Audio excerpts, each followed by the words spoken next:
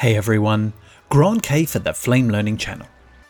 In the previous video on importing 3D geometry in Flame 2017 Extension 1, we looked at the new read file functionality, which allows you to link directly to an external 3D model.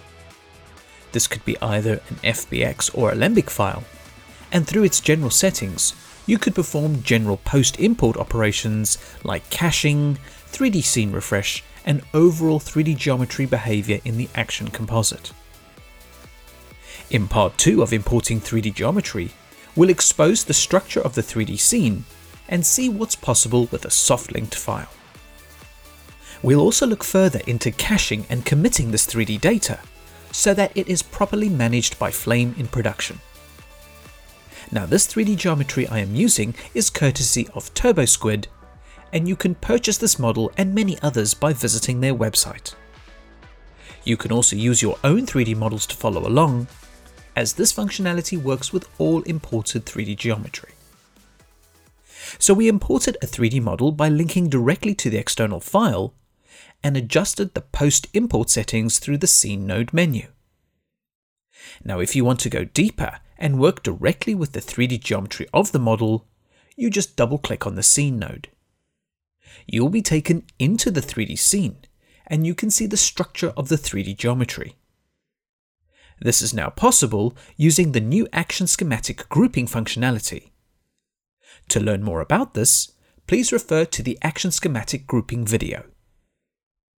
So you can toggle between the tilde and the F8 object view to go between the scene node and the main action schematic.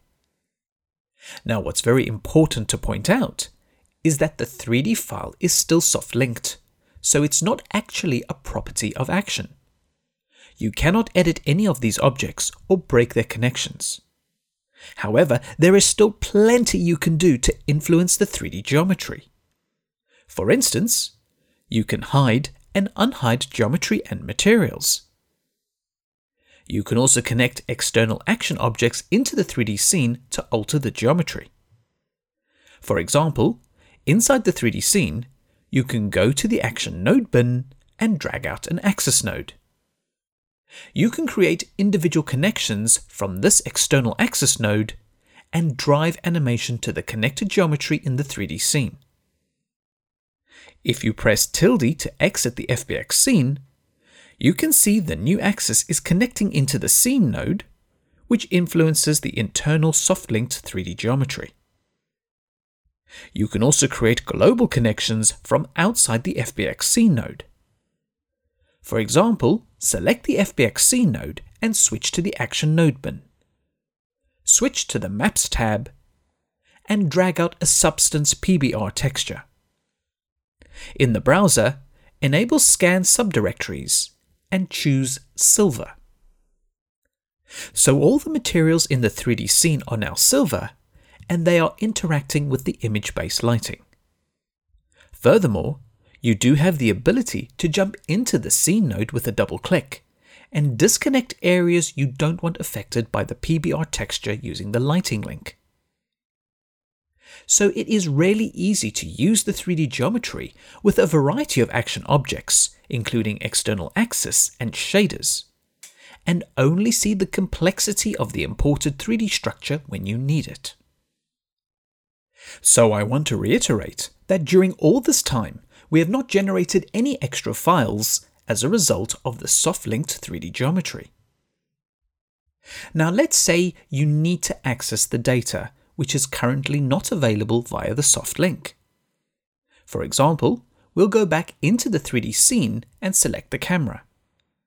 Perhaps you need to adjust the camera because it doesn't line up. As a soft-linked object, all the values are grayed out because this data is being pulled from an external file. If you wanted an editable version of this camera, select the node and call up the contextual menu. Choose Copy or use the Ctrl-C keyboard shortcut. Now return to the main action schematic with tilde. Press Ctrl-V or use Paste in the contextual menu. The camera node is pasted outside the soft-linked FBX scene and is now part of the action setup. Effectively, this camera is now hard imported. When you double click on the camera node, all the metadata is identical to the original, but it is now editable. So by using copy and paste, you can commit any 3D component from the FBX scene into the action schematic. Now when it comes to the 2D textures, you can also extract them out to batch.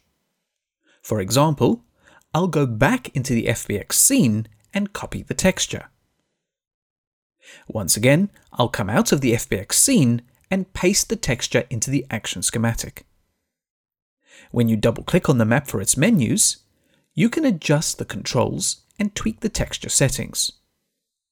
There is also a Read File menu, which is currently pointing to the original external texture. This is currently not managed by Flame. When you click the Create Media button, the texture is now imported into Flame and is now managed by the application.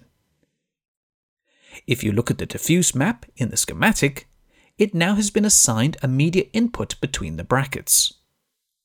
Switching to the Media menu, you can see the texture in the corresponding entry. If you press Extract and switch to the batch schematic, you will see the media is now part of the batch flow graph, and it also is in the batch schematic rails. In short, you can go from an unmanaged externally linked file to a completely managed scenario where everything is stored within the project and setups. Now this brings us to a great point where we can talk about archiving and the implications of using an externally soft-linked 3D asset. Well, let's go back into the action schematic and look at the Scene Node menu. When caching is off, only the file path will be stored in the archive to the externally linked file. But when you enable caching, a local copy will be created with the action setup. All the files will be generated and saved with the archive. So it's a good working practice to only cache the final version of your 3D data. This means you save on disk space when working in the project, as well as when it comes to archiving. Be sure to check out the other features, workflows, and benefits to the Flame 2017 Extension 1 release. Comments, feedback, and suggestions are always welcome and appreciated. Thank you for watching, and please subscribe to the Flame Learning channel for future videos.